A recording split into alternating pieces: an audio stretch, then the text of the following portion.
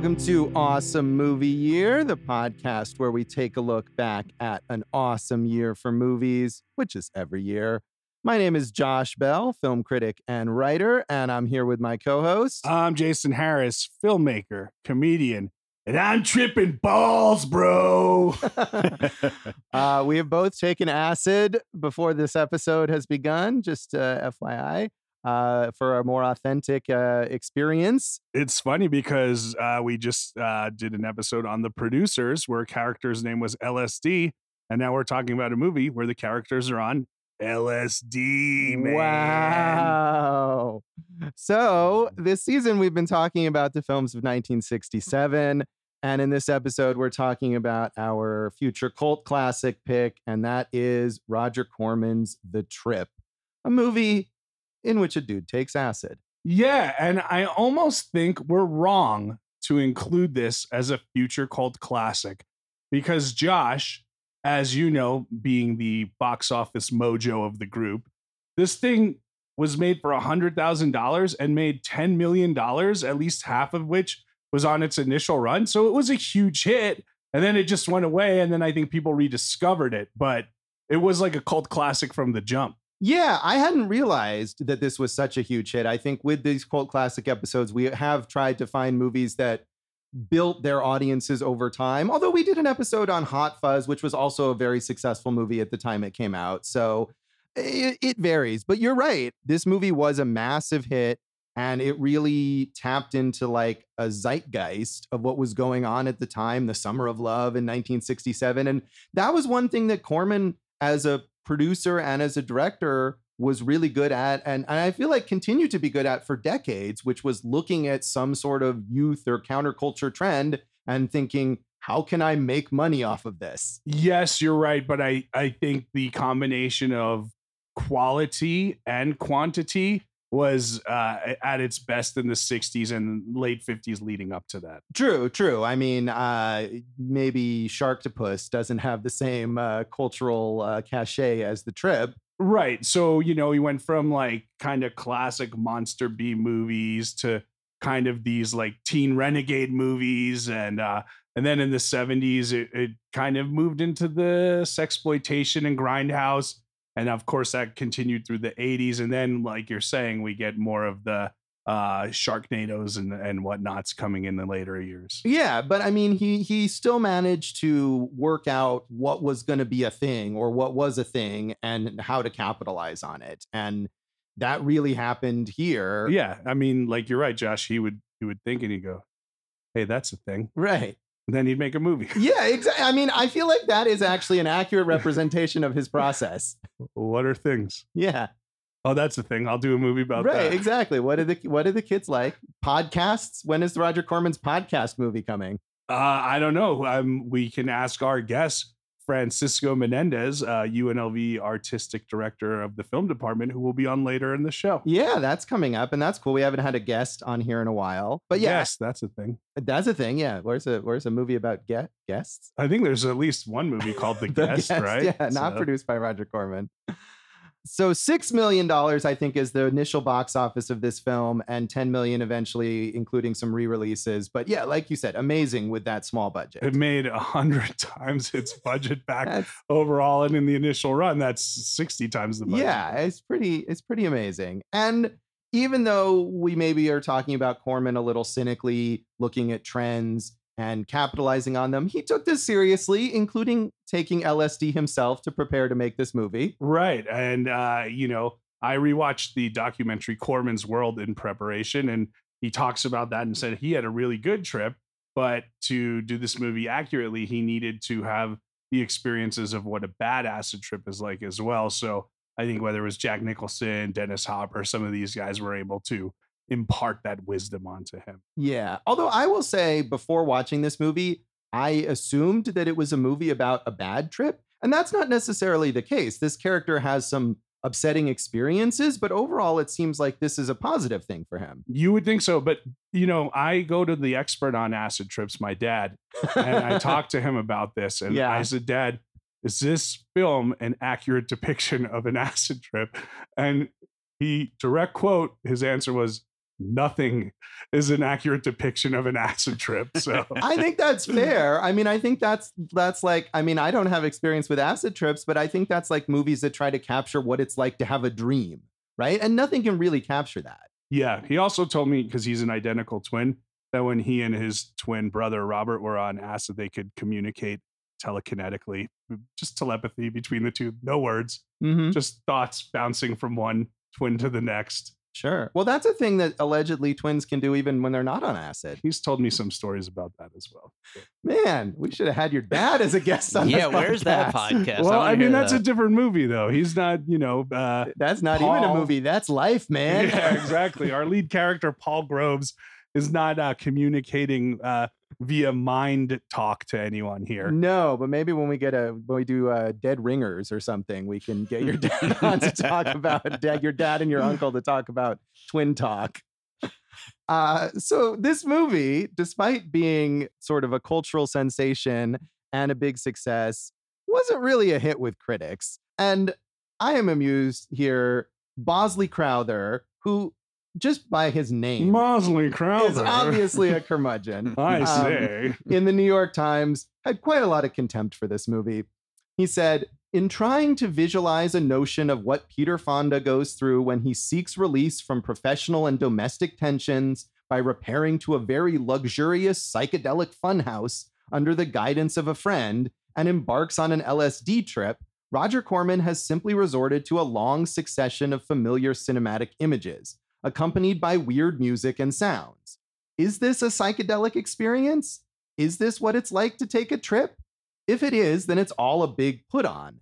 Or is this simply making a show with adroitly staged fantasy episodes and good color photography effects? In my estimation, it is the latter. And I would warn you that all you are likely to take away from the picture is a painful case of eye strain and perhaps a detached retina.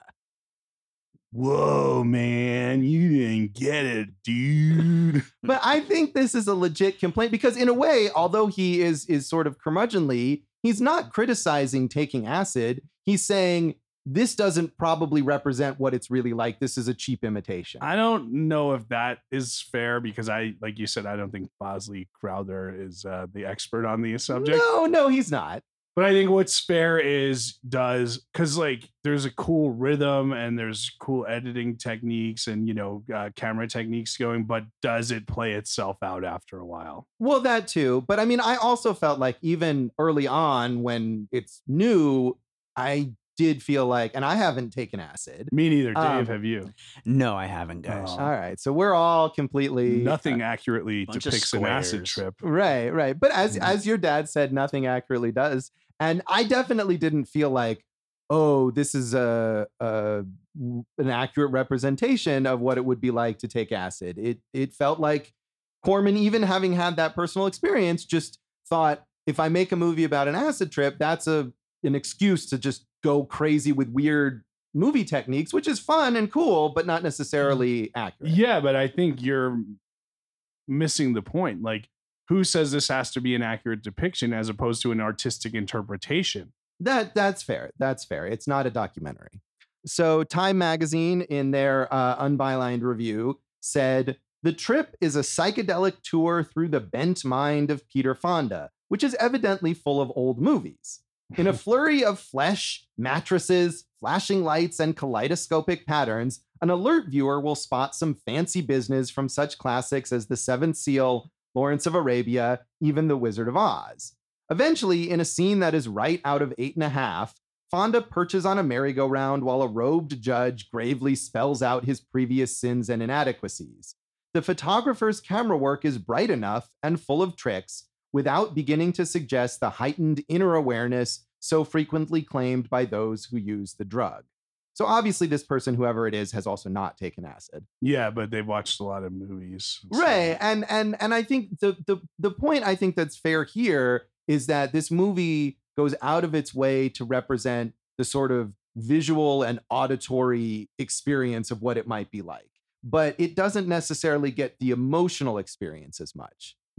When I was watching it, you brought up the Seventh Seal reference, and I was wondering, Dave, did that relate to you instead as Bill and Ted's Bogus Journey? Exactly. Exactly. Yeah, I feel the same way. And side note, when I finally saw The Seventh Seal after having seen Bill and Ted multiple times, that was literally all I could think of sitting there watching that serious Bergman movie was Bill and Ted. I mean, if you're looking at time as a linear construct, then maybe that could be a problem, but it's not a flat circle, Josh. So, then that's okay. I think what you've done is fair and credible. I don't know what you're talking about. So Wendy Michener in McLean's was a little more open to this. She said, "The trip is a sort of psychedelic travelogue for those who want to know what inner space looks like without actually going there. It's no great breakthrough in filmmaking, but director Roger Corman makes a fairly honest stab at it. He has no message and he doesn't pretend to have one. All the general things that spring from this intuitive rather than analytical approach to self-discovery are there, too. Guilt, fear of death, joy of rebirth, and a heightened awareness of beauty in everyday sights. Some of the camera tricks are corny, but Corman has created one of the most lyrical expressions of sexual pleasure I've seen in the movies. And it's all perfectly decent, too, thanks to prisms and projections. Peter Fonda is surprisingly good, as he alternately registers panic, paranoia, wonder, and a wide-open passive joy." Well, I think it's wonderful that she referenced Inner Space 20 years before that film it's came amazing. out. Like, well, you were just talking about time, Right. something, But Inner Space was directed by Joe Dante.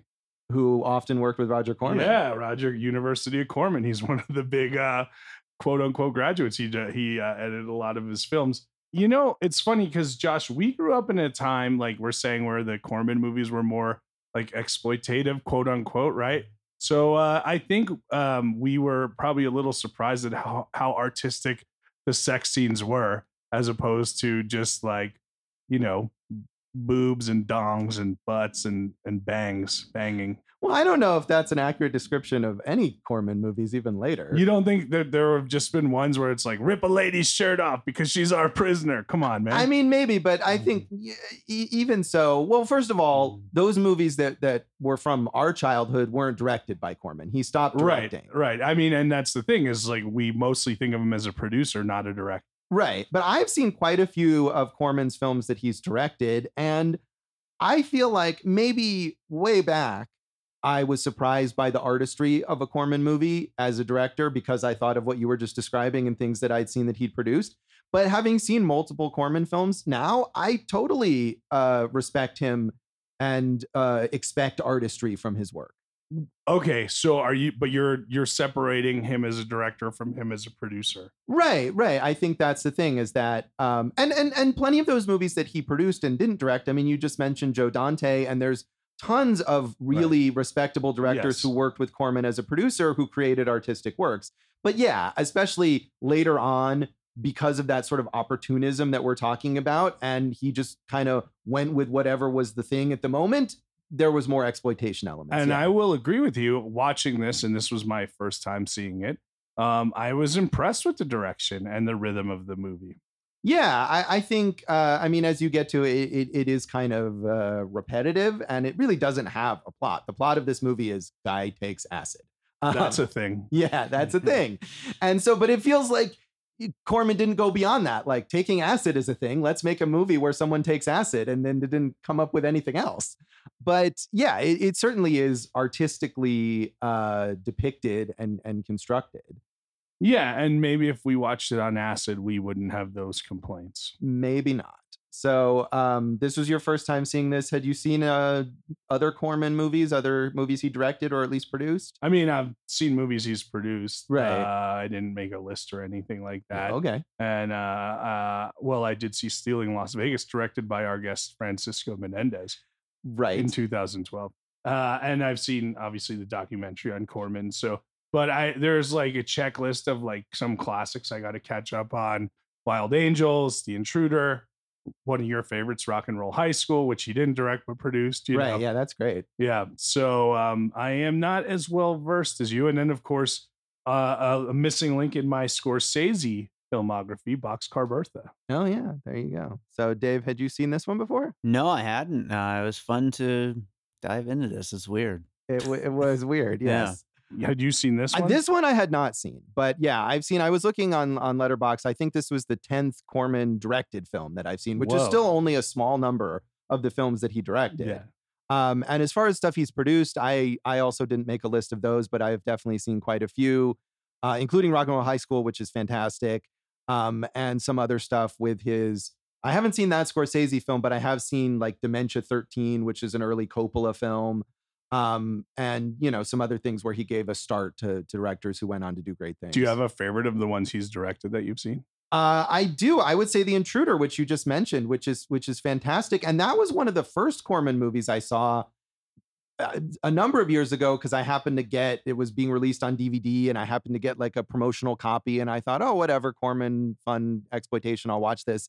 And that movie is serious and it's suspenseful, and it's got a great performance from William Shatner as sort of this 1950s or early 1960s version of like what we have as like Tucker Carlson or something, who comes in person to this town and like foments this racial tension over segregation and is really just doing it for his own gain. And he's disingenuous about it, but he pits these people against each other. And it's just a fascinating film. Yeah, they go into that a lot in Corman's world, the documentary. And two things of note there. One, that no one really wanted to take the risk on him funding it. So he and his brother funded it themselves. And where they shot it, I think they shot it on location in Alabama. People were really upset with the filming and the messaging, Yeah. Because racism, Dave. Racism. Right. Well, we just talked about In the Heat of the Night, which is dealing with those themes, and they couldn't film in the South for most of that. Right. But the other thing was Corman made a special mention to say it was probably his most successful critical film, but maybe the only film that didn't make money for him, which of course over time it did, but upon its initial release did not do well commercially. Right. But it's a great movie. And I mean, not only unexpected from Corman in a way, but Shatner too. I mean, a real powerful performance from him. Yeah, some of these are tough to find. Like that and Wild Angels and Boxcar Bertha, the three, and Rock and Roll High School. Those are the four I want to see like right away. Yeah. So. Well, I haven't seen Wild Angels or Boxcar Bertha. I mean, as far as Corman directing goes, he did a lot of horror. The House of Usher with Vincent Price. He made a bunch of movies with Price, and that's a fun one. Right. Those are the Edgar Allan Poe inspired movies, and those are like very well regarded among certain film errati. They are, and they're good movies. And on the wackier sort of end of things, A Little Shop of Horrors and A Bucket of Blood, which are these kind of goofy horror comedies. But A Bucket of Blood is another one where it's all about the sort of like the beatnik scene, and he clearly looked at something that was a trend, and that one, as opposed to The Trip, it makes fun of the trend as opposed to sort of taking it seriously, but still it was him capitalizing on whatever was going on in pop culture at the moment. And you mentioned how, and I mean, it's probably his most important legacy, that and kind of sparking the independent film boom of the 70s, because he really did. Like Wild Angels and this equals Easy Rider, right? That's what the direct lineage is, which Corman wanted to produce, and his money people said, no, we don't want to do this, because Dennis Hopper, yeah, man, it's crazy, man, but that's what you get. But Josh, I was going to make a point about that. The other point is that the tree, the directing, producing, and the writing tree, which includes Jack Nicholson, who wrote The Trip and was an actor in Little Shop. And Roger Corman was like the only producer director to hire Jack Nicholson for like a decade. Yeah, Nicholson and Corman worked together quite well. The Terror is another Corman film I've seen that he directed, that Nicholson is Jack Nicholson and Boris Karloff. Quite a combination in that film. And it doesn't entirely work. That's one of these Corman movies where it's legendary, where it was like, he had some sets left over and some film left over and like 3 days on a schedule. And he had Boris Karloff under contract for another few days. And he's like, let's make another movie. And it makes no sense whatsoever, but it's probably good on acid. There you go. And well, we should talk more about this film in which the lead character takes acid when we come back here on Awesome Movie Year. You just made up a theme song for us right on the spot. I did.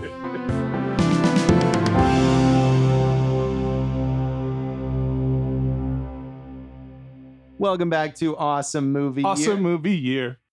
Thank you, Jason. I think Dave should stick with the theme song writing, and It's a good one-time theme, though. It's a jingle. Yeah. He does the whole song. I just have the bumpers. Okay. In this episode of our season on the films of 1967, we're talking about our future cult classic pick, The Trip, which, as we said earlier, was actually quite a huge hit at the time that it came out. So, did this take you to some heavy places, man? You know where it took me to? Not the drug culture, but how cool Los Angeles looked in the 60s, right? They found an amazing house to film most of this at. And then the Sunset Strip, which I think might have been, of the latter half of this movie, the two best things to me were him just kind of vibing down the Sunset Strip, like totally sensory overloaded.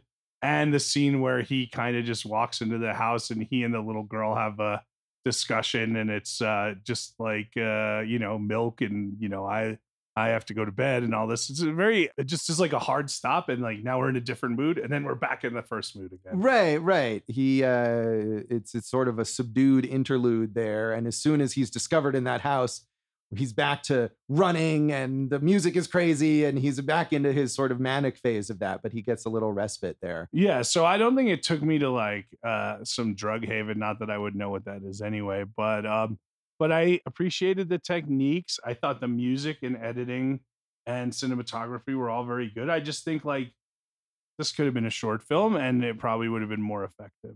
Yeah, I mean, and I think that goes in part to what I was saying, where it felt like they came up with the idea of making a movie about a character who takes acid and then didn't come up with a plot for the movie. And it was just, what if this character took acid? I mean, we get a little bit of his background at the beginning. He's a director of TV commercials, and maybe he's frustrated artistically and he's getting divorced from this wife who cheated on him.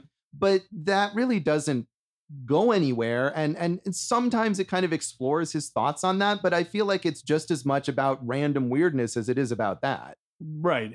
It is not fully fleshed out beyond that, but we are both fans of this like all in a day type genre, like one, for lack of a better word, day trip type genre, and some of those go beyond that and like really offer like arcs and resolutions, and some of them don't, and this is one that didn't. I wanted to follow up on the beginning of the film because like I was enthralled right away. Those kind of swishes and then zooms, I was like, whoa, this is some pretty cool looking stuff going on right off the bat. And as someone who hasn't seen Corman directorial pictures that you've seen, I was like, this is good right off the bat. No, I agree. And I think that opening shot where we realize that it's a shot from the commercial that the Peter Fonda character is making right away is like unconventional and strange and draws you in and is sort of surreal and off kilter. So I think there's a lot of impressive, I mean, one of those reviews that I quoted kind of dismisses the visual style of this as corny, but I think it's impressive, and it gives Corman the chance to probably experiment with some things that he wouldn't have been able to do in a more straightforward film. And the way it's all edited together, different, obviously shoots from different places that all kind of match up. It's a technical achievement at the same time that it also is kind of tedious after a while. Yeah, and I think like I used the word rhythm. I think the rhythm is like really in sync a lot of the time.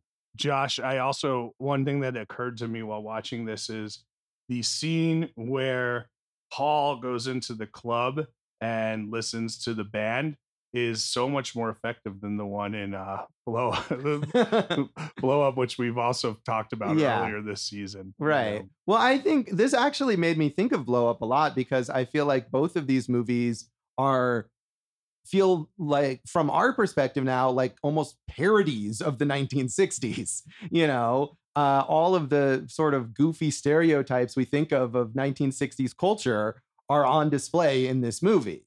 Yeah, I guess the thing is, the parodies that we've seen, this is, like, again, this is that whole, like, what we've seen versus what was, and the time is a linear construct. Of course, coming back to that, maybe we are in a simulation. I don't know. No, there was obviously the hippie culture and the drug culture and all that stuff. But But one thing both movies did well is find like a great location and utilize all the space in that location. Yeah, that's true. And going back that house that you mentioned, where I wasn't clear if Bruce Dern's character lives in that house or they're just kind of using I it don't to even hang know out if in. anyone or all of them lived in it because it's like the 60s. Maybe they all lived there together, right? I don't know, but whatever it is, that house is great. And at first I thought, oh, this must be like a set they built. There's no way this is a real house, but it is a real house. It is a real house. Yeah. Of course, owned by Grace Slick from Jefferson. No, that's not true. See, I would believe right. that. It does look like that. And she would probably be at that party. So Right. And that great, the like indoor outdoor pool is amazing. oh, that was great. Yeah. Yeah. And very LA and of that time. Yeah. I mentioned the music. I really thought, and it's Mike Bloomfield and the Electric Flag, and I really thought they got that like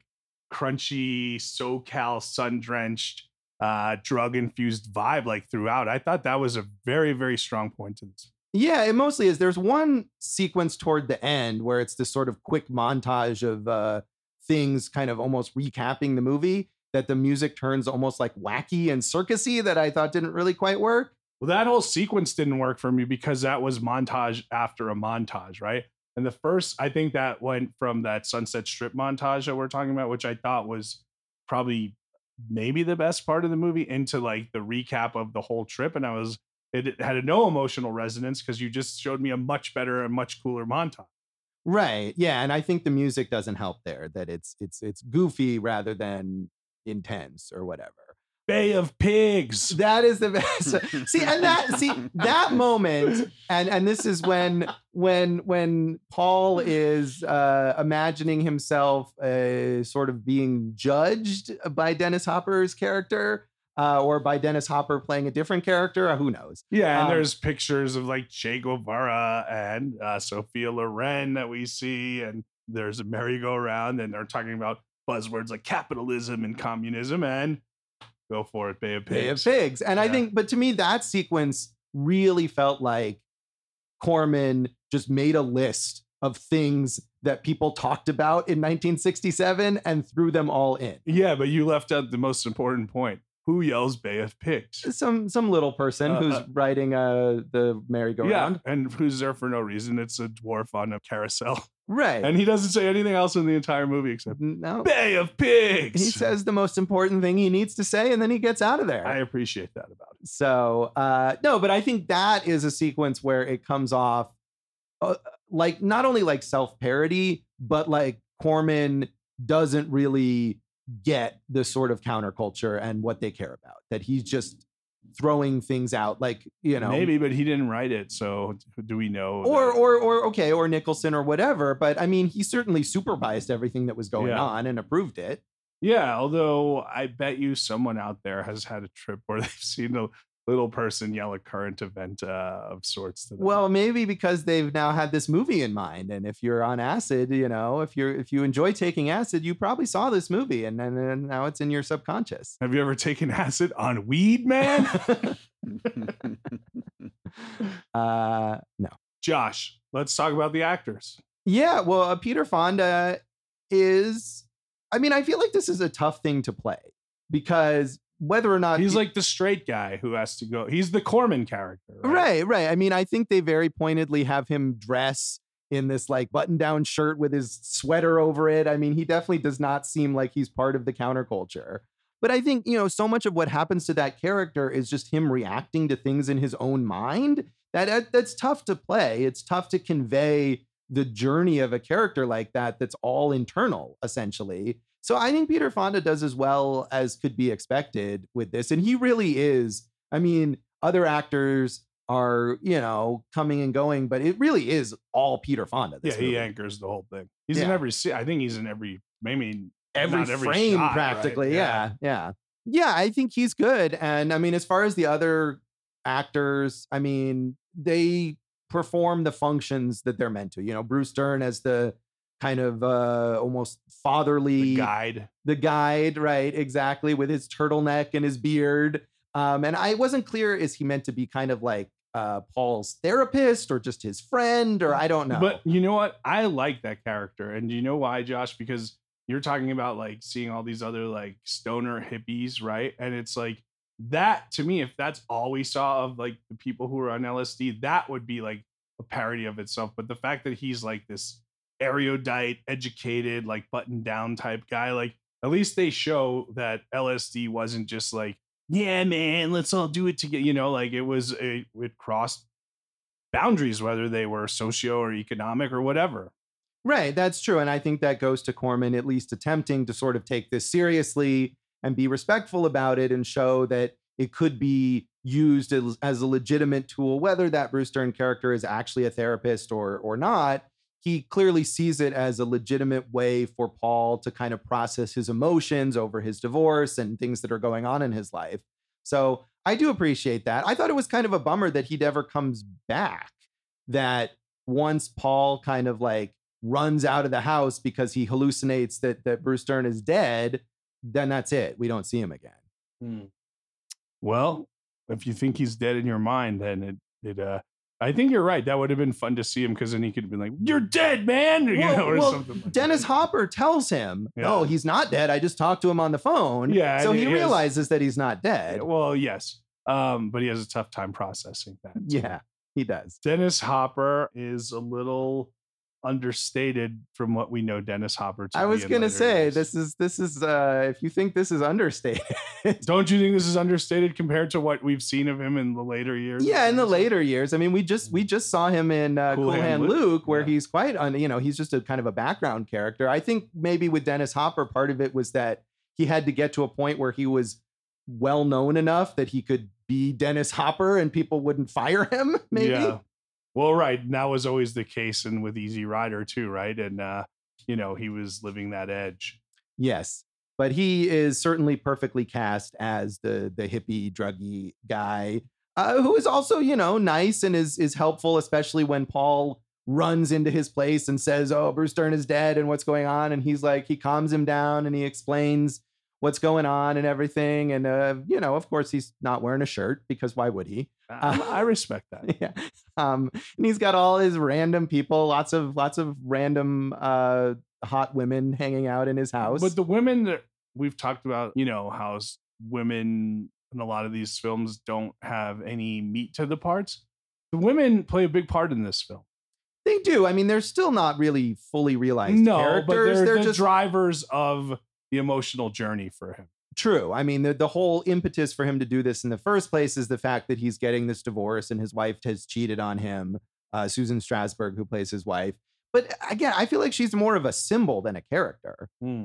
Well, I mean, I was just trying to make a positive out of the thing, but you just kicked me right in the teeth. No, I mean, if that's the way you saw it, I just kind of didn't. No, I mean, I'm just saying, like, I think he tried. I agree with you that they're not three-dimensional per se, but they're not throwaways either. Yeah. I mean, that's true. I get it. They certainly do, especially the ex-wife character is really the motivator for everything that happens. And then we have this other woman that he kind of meets, and she keeps popping up, and then he sleeps with her at the end of the movie, I guess. And she's there in the morning when he wakes up the next day. He had like sex with like 3 women in one day. And I was like, that's virile. But some of them were like hallucination sex. So I don't know if that was all real. Yeah, but it could still tire you out.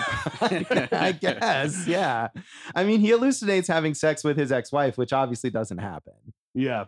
And then the last actor to mention is our friend from Gremlins, Dick Miller, who's in a ton of Corman. He's in like every Corman movie, and he doesn't do a whole lot here. He's like the bartender at the club where they go, and I think he has 2 lines or something. But it's always nice, and you know if you watch a Corman movie that Dick Miller is going to show up, right? And it's nice to sort of see him. He's always welcome, but he's this movie, he doesn't really do much, but he can be quite funny, and he's the star of A Bucket of Blood, and is very good as the like parody of a pretentious artist in that movie, which is fun. Yeah, I mean, I think a lot of the characters you could argue don't do much in this, but yeah, I think we've covered the negatives and the positives. We have a guest coming up. Should we rate this thing now, or do you have anything else you want to talk about? I don't know. I mean, I think again, it's sort of like the movie kind of goes in circles, and so our discussion could probably end up going in circles as well. But many people probably think that about past episodes. But are they on acid when they listen to those episodes? Are they on acid on weed, man? So I did the joke twice. Let's rate that out of 5 trips, Josh. Okay. 5 acid trips. Why not? Yeah. It gets 2.5 from me. Again, I was really and I keep saying this maybe about movies of this season. I was enthralled at the beginning, and then I was just like, if this was a 20-minute short film, I was like, this is dope. But then it just keeps going, and literally there you go. Yeah. Keeps going and going, and while there's some cool stuff, like it just gets repetitive for me. So 2.5, but I appreciate the technique and where it leads to in 1969 with Easy Rider. Yeah, I mean, I'm going to give it 2.5 also, and I agree with you. It just is so repetitive, and I think part of the problem is that they just didn't come up with anything beyond what if this dude was on acid? You know, if there was more of a progression to the story or to the character, I feel like the nature of the sort of monotonous imagery, which looks cool, but, you know, then just kind of looks cool in the same way, would be more tolerable. So yeah, 2.5 trips from me. Dave? I'm giving it 3, but I have the same criticisms as you guys. I just, it's fun for what it is. Yeah. So Jason, coming up, you had a chance to talk to our special guest. Yes, I have an interview with Francisco Menendez, who I used to be a student of at UNLV. A very educated man on a lot of different aspects of film history. And he directed a Roger Corman film. In 2012, he directed Stealing Las Vegas, produced by Roger Corman. So come back in a moment and listen to Jason chat with Francisco Menendez.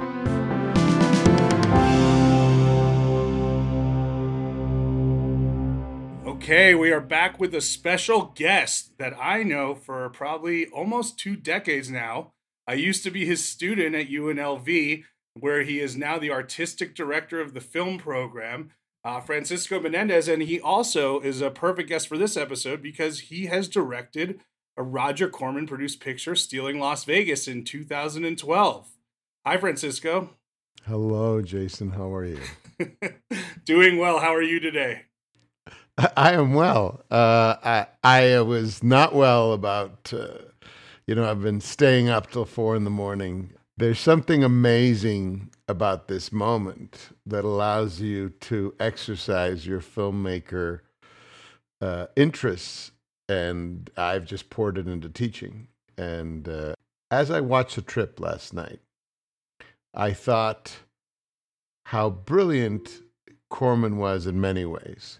And one of the ways was that whole quote about his advice to the cinematographer / director. In other words, the director should communicate to the cinematographer.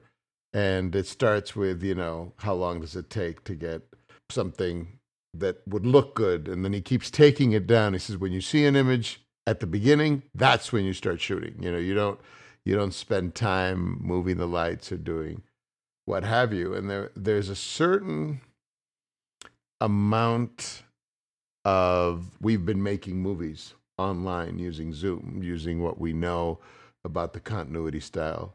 Look right, look left, it looks like you're together. Have production design send props to the other thing. So I hand you a fork and you pick up the fork and it looks like we're in the same space. And when I watch a Roger Corman film, I'm still as amazed as I was when I talked to Roger.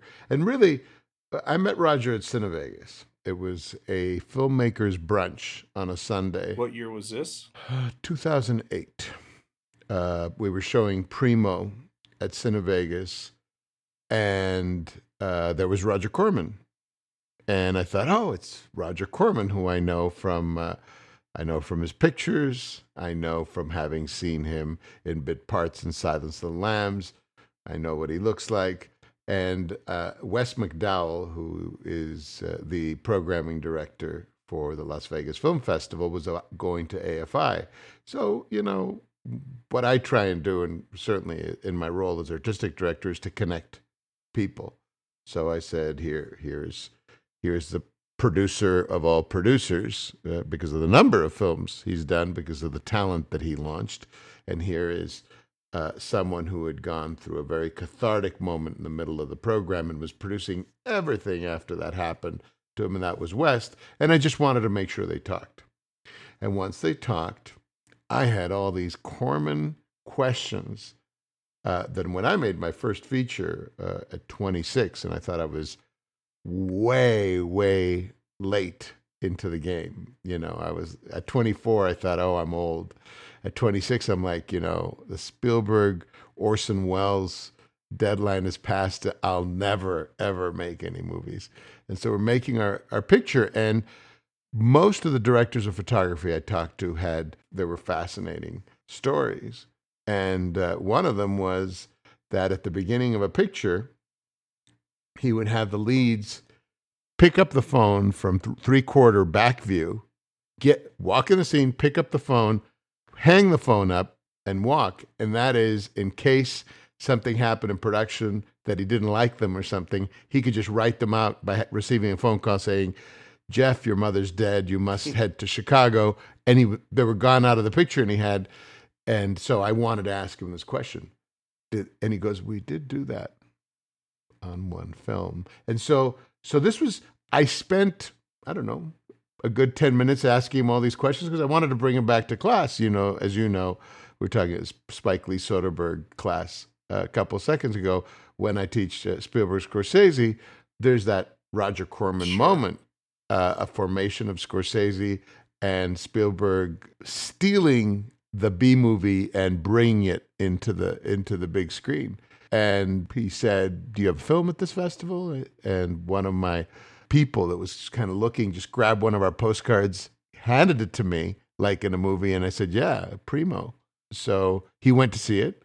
A week later, I got a call. This is Roger Corman. I think he asked me how much it cost, which I told him.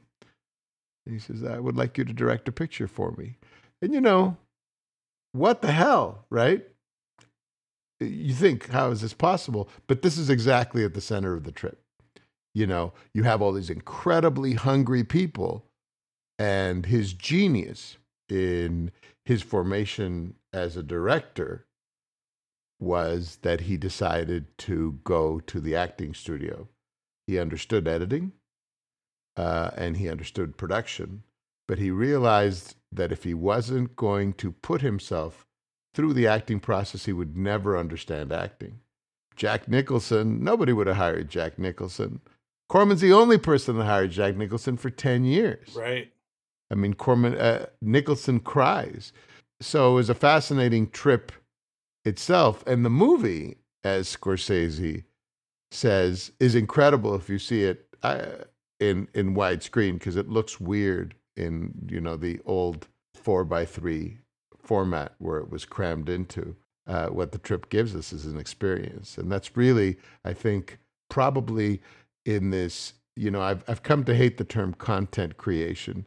And Del Toro says that we talk about all these things in sort of toilet terms. And certainly Corman was like that. But his content, despite I think the Rotten Tomatoes on the trip is like 33%, which is really unfair, because I was really transported into the experience, and I think people can't tell the difference between information and experience, like knowing what it's about. Well, I wanted to read you this quote from Samuel Arkoff, obviously the money man behind this. He said of the trip, everyone else picked it up, and as late as, this was in 1974, as late as last year, they were still coming out with dope pictures, and there isn't one single company that made a buck on dope pictures. The young people had turned it off. But obviously the trip was a huge success. It made about 100 times its budget back. Why did that one connect? Was it because it was the first one, or was it because it hit something, in the zeitgeist? Why was that the one that kind of connected as it did? I think a movie that cost $100,000 and makes $10 million is akin to American Graffiti breaking the amount of money, or Animal House. It connected. The best thing in drama and in film are opposites, right? Peter Fonda's straight performance and his journey into this culture. He he literally leads us into these different, I wouldn't say these circles of hell like Dante's Inferno, but he certainly does guide us, whether he's this scene, this rather innocent scene of him being in a stranger's house and a young girl comes and preparing the milk and doing whatever. We could not do a scene like this without people saying, oh, this is triggering and it's creepy and what have you. And it's actually quite kind of an innocent scene. He seems to really be taking care of it. The father comes in. We would say now, oh, this is incredibly inappropriate. But the scene, these things are haunting. And part of it, what is haunting about it, I mean, we've seen Bruce Dern over dozens, if not hundreds of performances. And it's always, Dernsey has a way of overplaying it almost to a parody of himself. And in this movie, I don't know, it's because they're shooting a take and they're moving on. He just is so calm and centered. It is crazy. And also the contrast of someone who was in Wild Angels to just playing this. This opening image, first of all, is of the couple kissing. And then we move to him saying cut. The second camera is really startling, right? And normally movies about creators are not that interesting. Maybe one of the tricks of the trip is that Roger took LSD himself. Right. The notion of a man who looks like Roger Corman going out and doing some LSD and thinking that someone could, he would dictate what was going on, becomes a celebrity of the film, aside from, you know, Henry Fonda's son, Lee Strasberg's daughter, you know, doing it. And of course, the brilliance of Roger is having someone else write it, because that allows him as a director, and this is where the auteur theory sort of exists or breaks, you know, there is very much a Corman-esque approach to the film in terms of how the camera moves, stops, and then cuts, and then avant-garde cutting techniques. But, you know, our continuity style since MTV changed the whole notion that you could only stay on a shot. You could not cut away. You had to give the audience 5 seconds or they would be confused. Now we see the trip and it just, again, experience. It just hits us. And it doesn't hit us in a self-indulgent way. You know, everybody says in general that he's the king of the bees, that he has no taste, but he does have taste. The taste is just for that kind of prurient interest that he's sort of giving. You know, he told me a couple of things that were provocative, and coming out of Roger, he didn't say them in any sort of like, hey, listen, kid, you got to do it this way. He would talk in the very gentle Roger way, and he would just say these statements, and you would just, they would make sense. So you brought up a lot of good points about the techniques, and I think you see that in, you know, the rhythm of the editing and those swish pans you're talking about at the beginning. And in the 60s, I think that's when Corman really, you know, really honed in on his skill as a director. Do you think he gets the credit he deserves as a director? Because like you said, he's the king of the bees, and people from my generation and younger would think of him as a producer, but I don't think he gets the credit he deserves as a director. No, he probably doesn't. But I think to him, when we talk about his movies being an experience, directing was an experience. But unfortunately, it's also a lot of control freaks are attracted to directing. And directing is about giving up control and allowing your collaborators to do their best work and sort of watching them, even though you have a plan and you're going to move the camera here, you're going to do this, and you can do it quickly.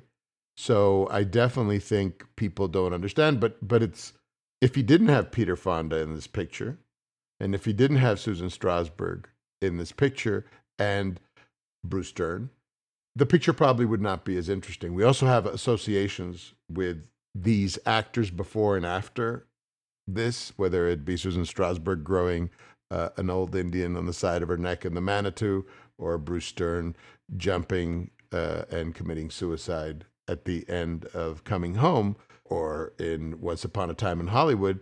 It's like letting us see them young is like a transportation back.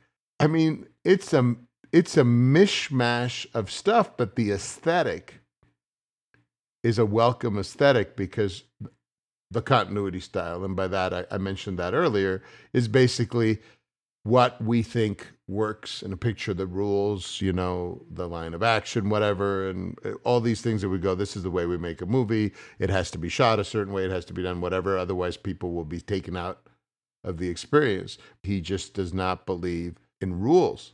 And so while he is very good at capturing character behavior and leaving the camera on character behavior, because that actually saves him time and money. If you pull Peter Fonda out of a pool and he has his naked rear end and he's breathing and heaving and Bruce Dern is taking care of him, not only is there a relationship of trust that's being established, but we also get to see the humanity of the subject.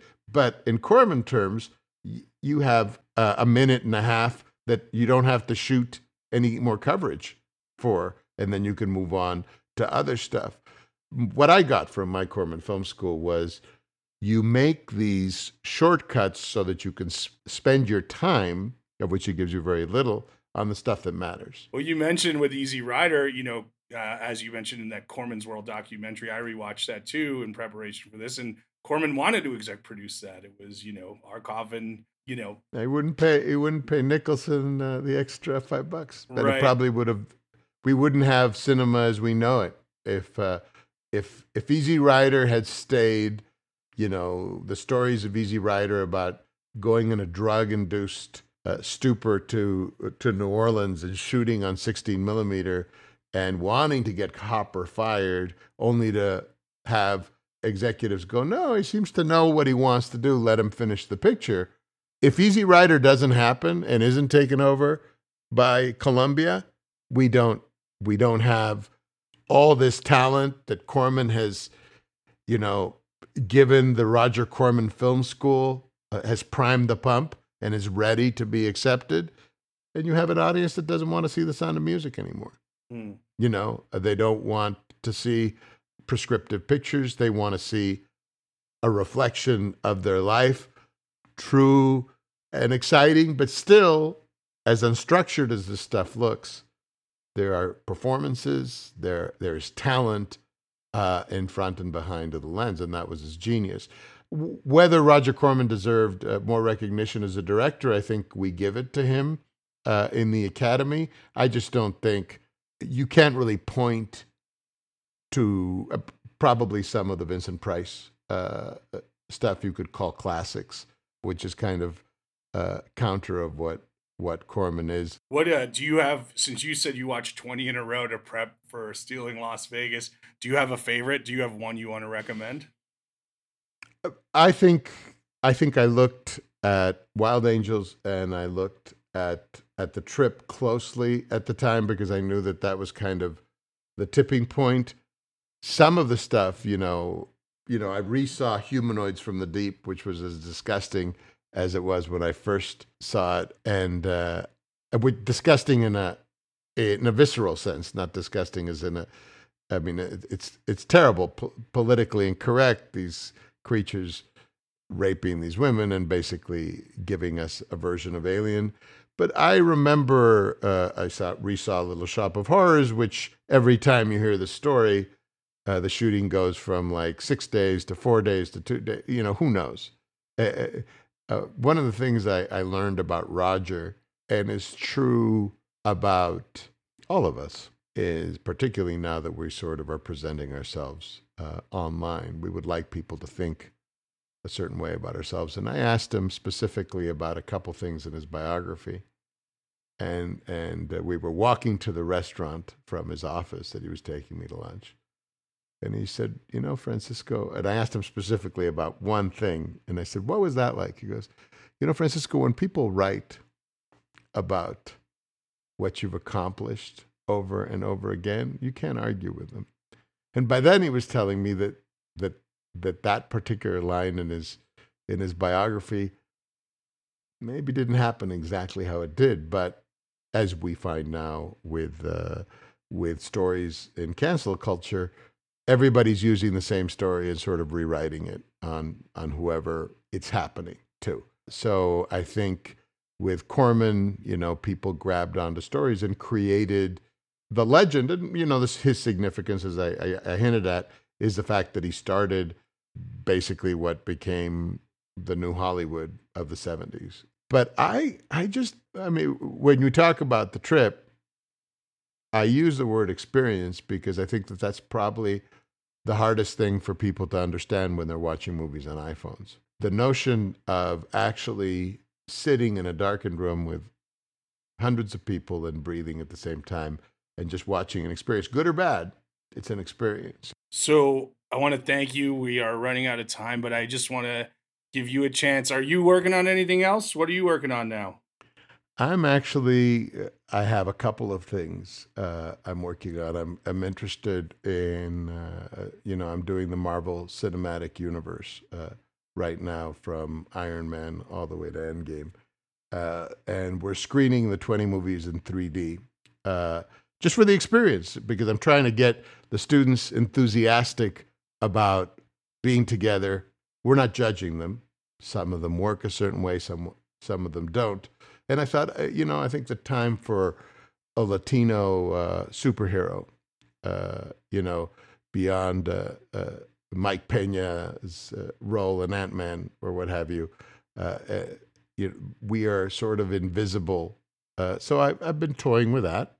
I've also, one of the things that Corman said very clearly, because when I wrote the first draft to Stay in Las Vegas, there were Latinos, and they were in their mid-30s. I felt that was kind of a tipping point to the end of their life. He's like, no, I don't want that. I want 20 to 22-year-olds, surrounded by diversity. And that was a good note. Thank you, sir. It's great catching up with you, and thanks for dropping all this knowledge on us.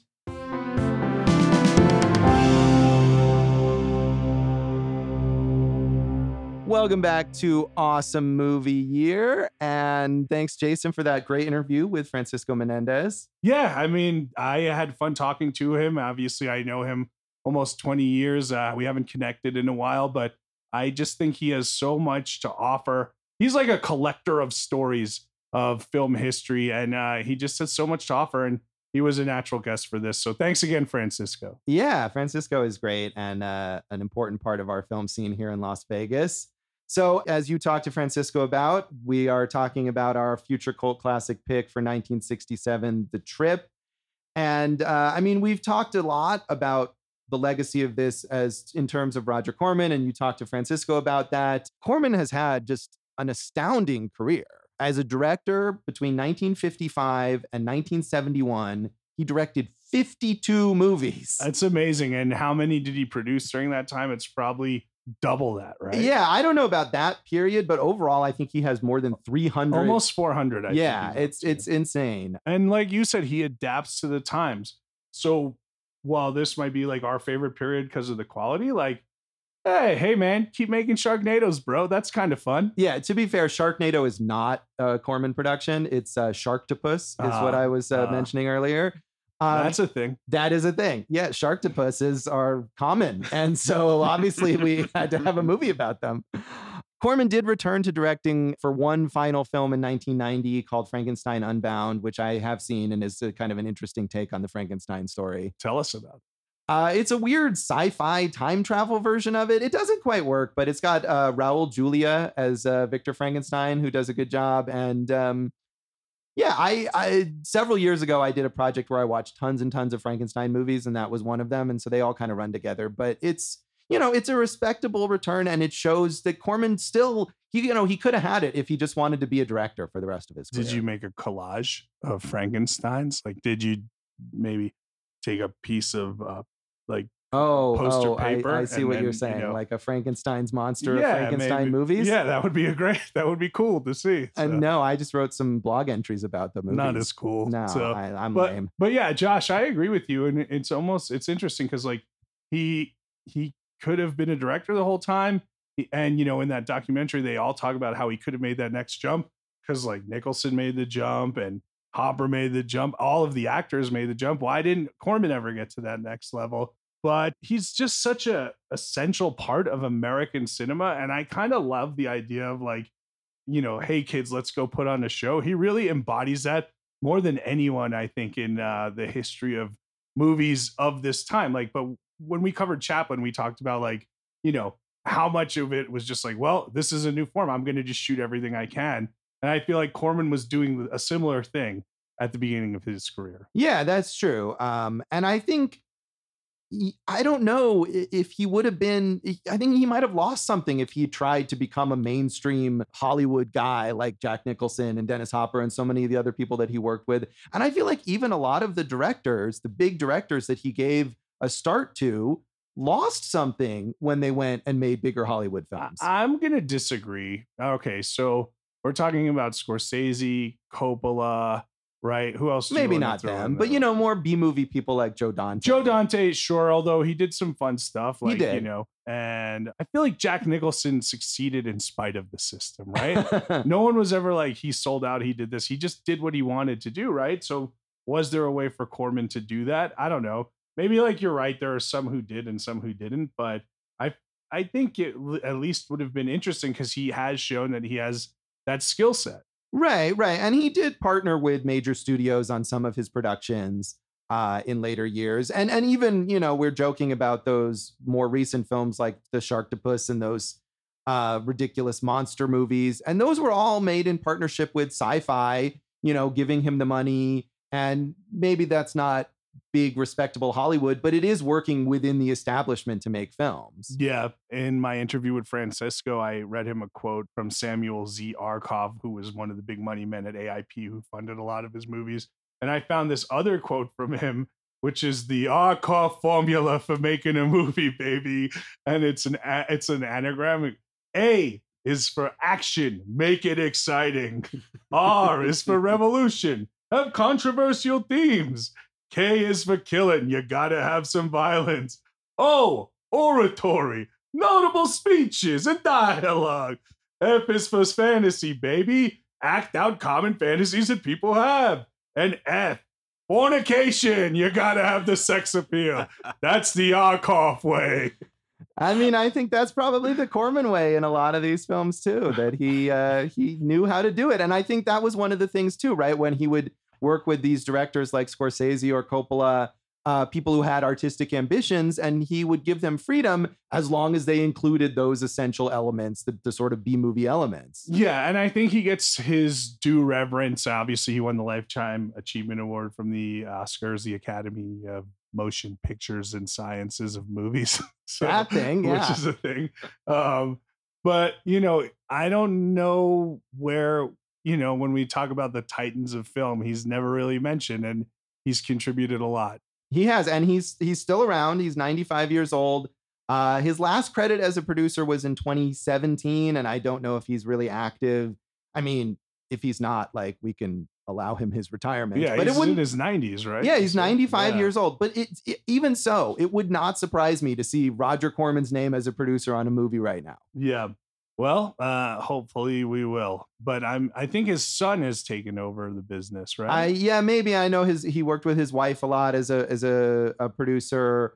Julie Corman, I think was her name, who produced a lot of his company's films and produced films on her own as well. So it's entirely possible that that's happened. It's a whole legacy that he's got going. And on. I just want to reiterate, because I think we've pretty much covered everything here, but Wild Angels and The Trip leads directly to Easy Rider, which leads directly into New Hollywood in the 70s.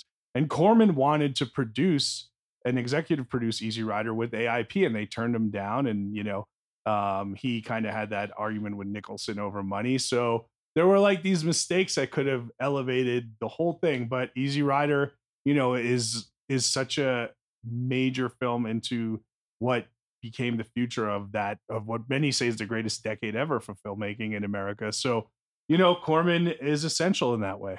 Right. And of course, Nicholson, Hopper, and Fonda all working on this film, and able to then work together on Easy Rider. I thought it was kind of fascinating that Nicholson, he had a bunch of writing credits early in his career. Yeah.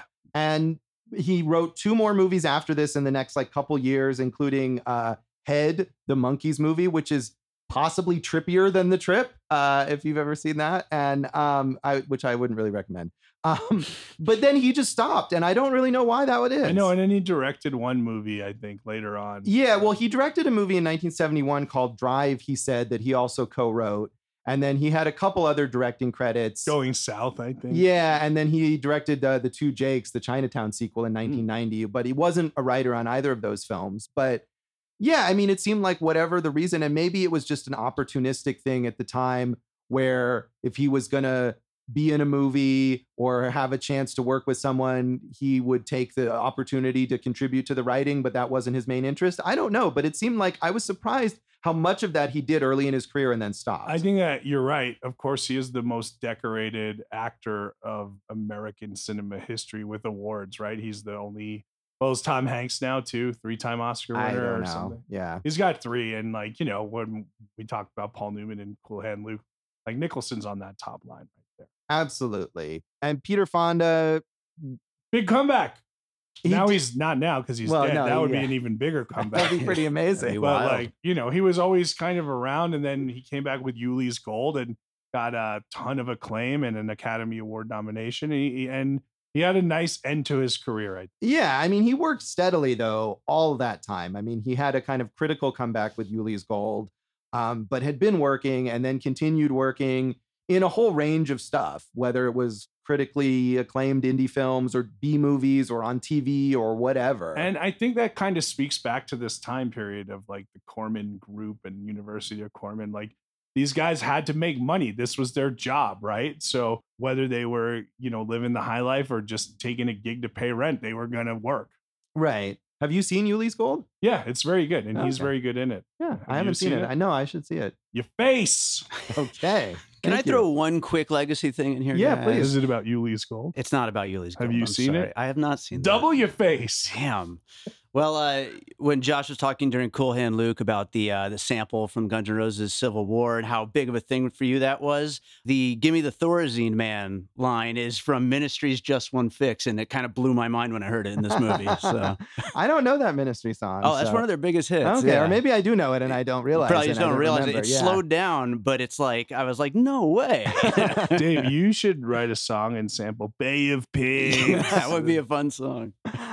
So Bruce Dern also, like Peter Fonda, I mean, and he's still alive, Bruce Dern, and still working. I think he has like 2 or 3 credits for this year. Oh man, he was so good in Nebraska a few years ago. Oh yeah. Yeah, and got an Oscar nomination for that. But I mean, I think like Peter Fonda, just works so steadily, and maybe sometimes he's in a movie that's an Oscar nominated performance and people think, hey, remember Bruce Dern? But he's just been doing stuff the whole time.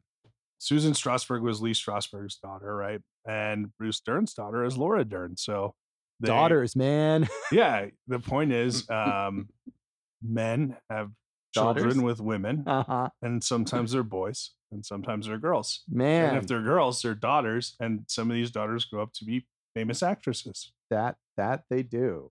So, I mean, the other legacy, of course, of this movie is that it sort of set the tone for what drug trips look like in movies and ripoffs of this film about people taking drugs and stuff Did like you that. feel I got a little Requiem for a Dream rhythmically in there? Yeah, it could be. I haven't seen that in a long time, but I could see that. And I think that was one, I don't know if it was Corman who was quoted or someone who mentioned it, but that Corman, because this was imitated so much, decided he wasn't going to do any more drug trip movies because it's been done. Right. To me, and I mean, also they made 100 times their budget back. Well, so- that too, yeah. Yeah, no, I mean, I just think there was something very edgy and independent at a time. And that's how I like to look back on the Roger Corman experience, Josh. All right. Well, that is The Trip, and that is this episode of Awesome Movie Year. Thanks again to Francisco Menendez for joining us. And you can check us out on social media. You can. We're at awesomemovieyear.com, Awesome Movie Year on Facebook and Instagram, Awesome Movie Pod on Twitter. I'm Jason Harris Comedy on Facebook and Instagram, Jay Harris Comedy on Twitter. Go for jason.com. Someone should put that thing on drugs, maybe wake that website up. Also, I have another podcast called Food and Loathing. The title, of course, referencing Fear and Loathing, Hunter S. Thompson. He liked drugs. Oh, he sure did. And where can we check out Francisco Menendez? Well, Josh, if you want to watch Stealing Las Vegas, you can rent it on Apple TV for $3.99 or watch it for free with commercials on IMDb TV. Awesome. You can find me at joshbellhateseverything.com, at Josh Bell Hates Everything on Facebook, and at Signal Bleed on Twitter. And listen to our producer, David Rosen's awesome podcast, Piecing It Together. Check out Piecing It Together wherever you listen to podcasts. And, for your next trip, maybe listen to some of my music. Check out David Rosen, buydavidrosen.com for all my music. Yeah, Dave's music is pretty trippy, actually. Yeah, when I hear it, I want to do drugs. So what do we have coming up in our next episode, Jason? Josh, it's our Audience Choice Award. And it's not an award. You always say that it's an award. To me, it's an award because have any of these films ever had anything more prestigious thrown upon them, thrust upon them, given to them than the love of our audience? Yes. Josh, we did it was some from stage to screen, and it was the choice was about 3 movies that started on stage and then went to, wait for it, screen. What? And the winner was How to Succeed in Business Without Really Trying. And as you know, Josh, I do not try very hard in business, but I also don't succeed very much. So tune in next time for How to Succeed in Business Without Really Trying. And thanks for listening to Awesome Movie Year. Thank you for listening to Awesome Movie Year. Make sure to follow Awesome Movie Year on Facebook, at Awesome Movie Pod on Twitter, and at Awesome Movie Year on Instagram. And if you like the show, review us and rate us with 5 stars on Apple Podcasts.